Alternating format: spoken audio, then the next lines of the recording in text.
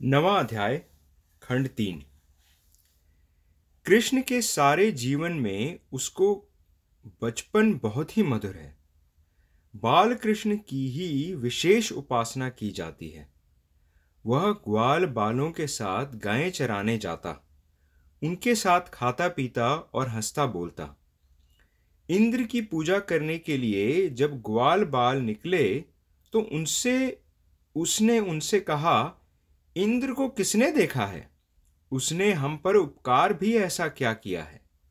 लेकिन यह गोवर्धन पर्वत हमें प्रत्यक्ष दिखाई देता है। यहाँ गायें चरती हैं, इसमें पानी के सोते निकलते हैं, अतः तुम इसी की पूजा करो। ऐसी बातें वह उन्हें सिखाया करता। जिन गोपालकों में खेला, जिन गोपियों से हंसा बोला, जिन गाय बछड़ों के साथ रहा, उन सबके लिए उसने मोक्ष का द्वार खुला कर दिया। कृष्ण परमात्मा ने अपने अनुभव से यह सरल मार्ग बतलाया है। बचपन में उसका काम गाय बछड़ों से पड़ा, बड़े होने पर घोड़ों से। मुरली की ध्वनि सुनते ही गायें गदगद हो जाती और कृष्ण के हाथ फेरते ही घोड़े फुरफुराने लगते। वे गाय बछड़े और वे रथ के घोड़े कृष्णमय हो जाते थे। पाप योनि माने गए उन पशुओं को भी मानो मोक्ष मिल जाता था। मोक्ष पर केवल मनुष्य का ही अधिकार नहीं, बल्कि पशु पक्षी का भी है। यह बात श्री कृष्ण ने साफ कर दी है। अपने जीवन में उन्होंने इस बात का अनुभव किया था। जो अनुभव भगवान को हुआ, वही व्यास जी को भी। कृष्ण और व्यास दोनों एक रूप ही हैं। दोनों के जीवन का सार भी एक ही। मोक्ष न विद्वता पर अवलंबित है, न कर्म कलाप पर। उसके लिए तो सीधी साधी भक्ति ही काफी है। इंटरेस्टिंग। मोक्ष न विद्वत्ता पर अवलंबित है, न कर्म कलाप पर। उसके लिए तो सीधी सादी भक्ति ही काफी है।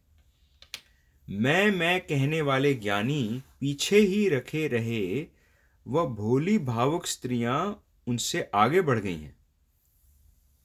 यदि मन पवित्र हो और सीधा भोला पवित्र भाव हो, तो फिर मोक्ष कठिन नहीं है। महाभारत में जनक सुलभा संवाद नामक एक प्रकरण है।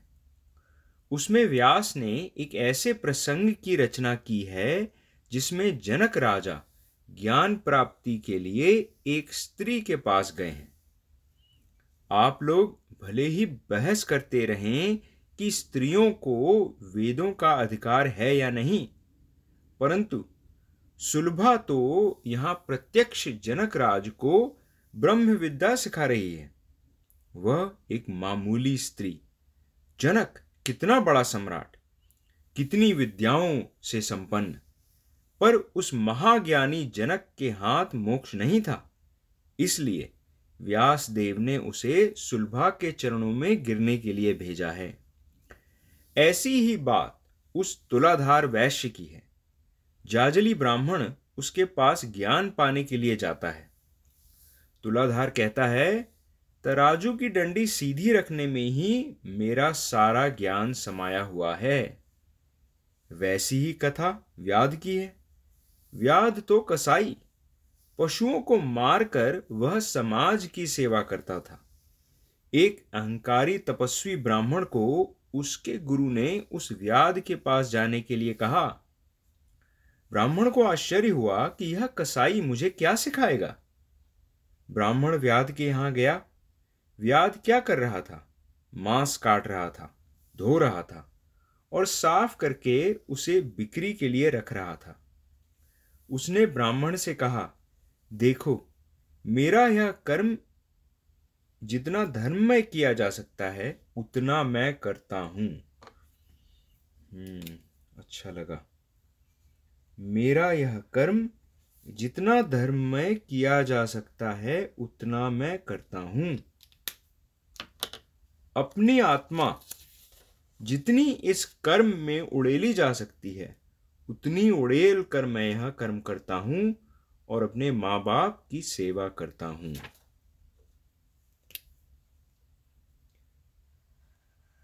अपनी आत्मा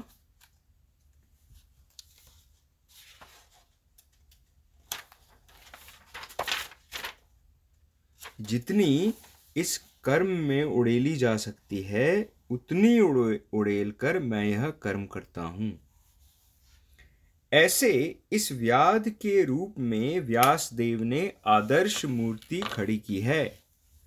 महाभारत में ये जो स्त्री, वैश्य, शूद्र आदि की कथाएं आई हैं, उनका उद्देश्य यह है कि सबको वह साफ साफ दिख जाए कि मोक्ष का द्वार सबके लिए खुला है। उन कथाओं का तत्व इस 9वें अध्याय में बतलाया गया है। उन कथाओं पर इस अध्याय में मुहर लगाई गई है। राम का गुलाम होकर रहने में जो मजा है, वही उस व्याध के जीवन में है। संत तुकाराम अहिंसक थे, परंतु उन्होंने बड़े चाव से यह वर्णन किया है कि सजन कसाई ने कसाई का काम करके मोक्ष प्राप्त कर लिया। तुकाराम ने एक जगह पूछा है, भगवान, पशुओं का वध करने वालों की क्या गति होगी, परंतु सजना कसाई के साथ बेचता है मांस। यह चरण लिखकर उन्होंने कहा है कि भगवान सजन कसाई की मदद करते हैं। नरसी मेहता की हुंडी सिकारने वाला, एक नाथ के यहाँ कांवर भर के लाने वाला, दामाजी के यहाँ के लिए महार होने वाला, महाराष्ट्र की प्रिय जनाबाई को कूटने पीसने में मदद करने वाला भगवान सजन कसाई की भी उतने ही प्रेम से मदद करता था, ऐसा तुकाराम कहते हैं। सारांश यह कि अपने सब कृत्यों का संबंध परमेश्वर से जोड़ना चाहिए। कर्म यदि शुद्ध भावना से पूर्ण और सेवामय हो तो वह यज्ञ रूप ही है। अपने सब कृत्यों का संबंध परमेश्वर से जोड़ना चाहिए। कर्म यदि शुद्ध भावना से पूर्ण और सेवामय हो तो वह यज्ञ रूप ही है।